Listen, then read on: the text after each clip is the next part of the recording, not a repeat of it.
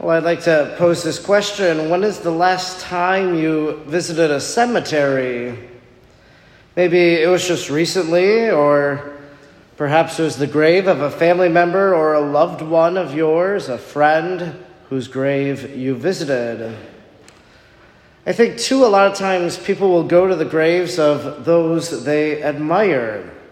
For example, different celebrities or whoever it is that if they find themselves in the area where that person was and where they're buried, they might go to the grave as a way to pay their respects. For example, if someone was a fan of literature, they might go to the grave of Flannery O'Connor or Walker Percy.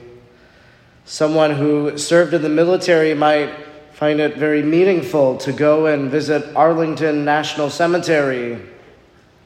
A poet might enjoy a visit to the grave of Edgar Allan Poe. A fan of music, the grave of Elvis Presley. And a lot of times when people come to the Green Bay area for the Packer games from out of town, they often will go to Alloway Catholic Cemetery and visit the grave of Curly Lambeau.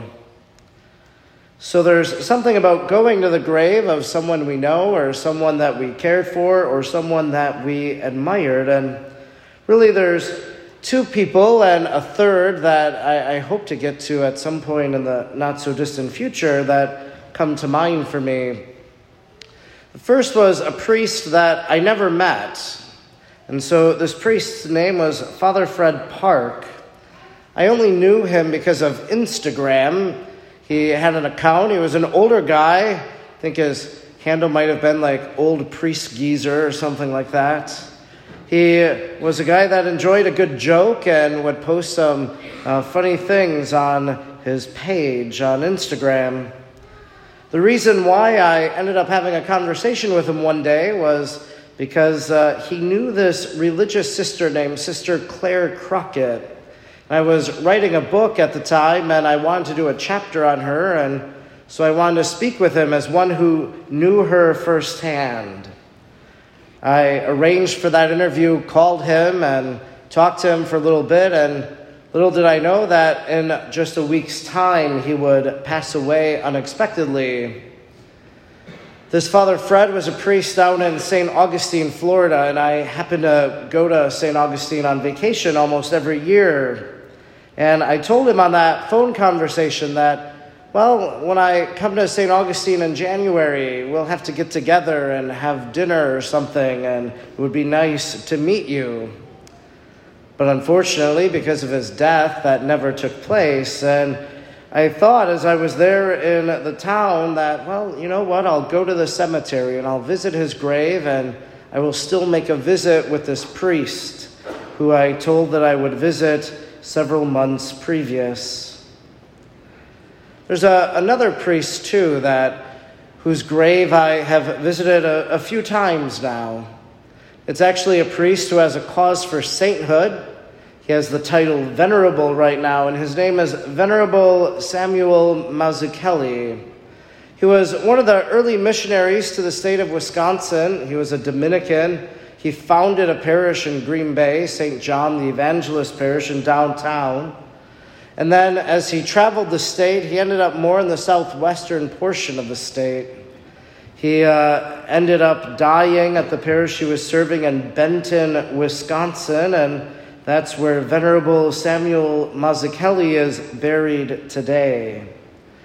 And there was a priest friend and I, we wanted to go there simply because, a man in the process of becoming a saint, we thought that would be a good place to go. And we made the drive down to Benton last year to pray at his grave.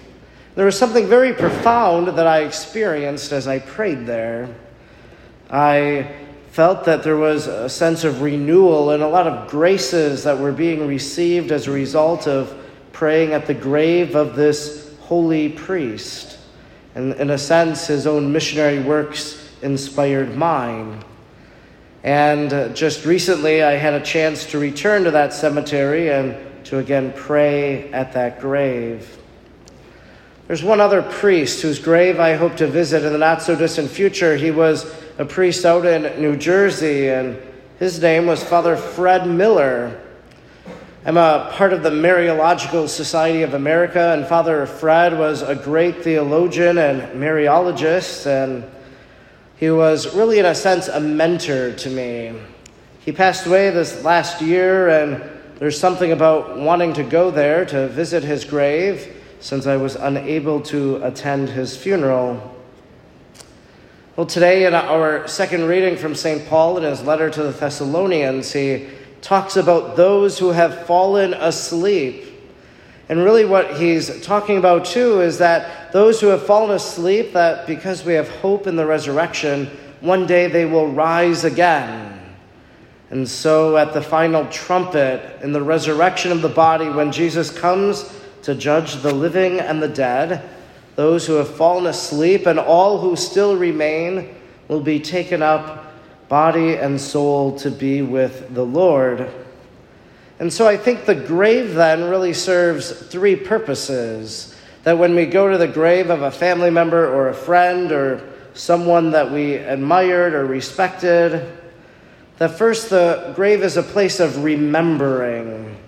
That we go there because we want to remember the many memories that we have and who that person was to us and what they did.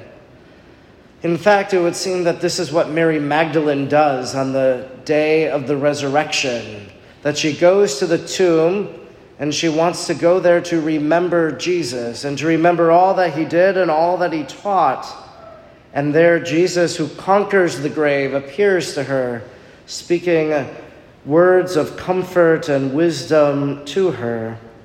The grave is a place of remembrance. But I think, too, the grave serves as a reminder of what is to come. And that's precisely what we profess in the Creed. We say in the Apostles' Creed that I believe he will judge the living and the dead. So Jesus returning in glory to judge the living and the dead. And that we believe in the resurrection of the body.